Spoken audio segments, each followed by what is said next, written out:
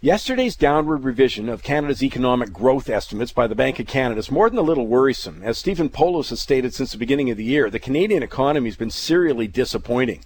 I mean, it's the impact of the decline in the oil industry and other resources that has been consistently underestimated. I mean, the rest of the economic sectors are improving, albeit slowly, led by a strong consumer sector. But the decline in oil has had a major negative impact on things like capital spending.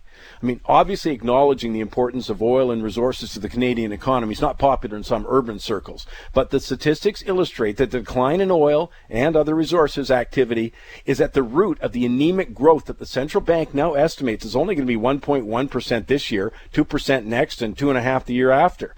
I mean, most people just shrug when they hear yet another downward revision for the Canadian economy.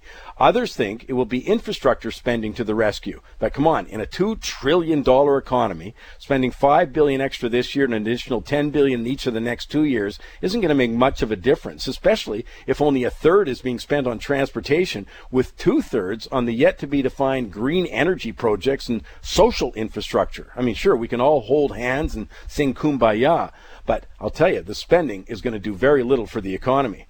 But here's the big thing. Continued growth in the 2 to 2.5% range will not be enough to meet the increasing costs of healthcare and public sector pension promises. I mean, it guarantees a massive budgetary problem over the next 15 years.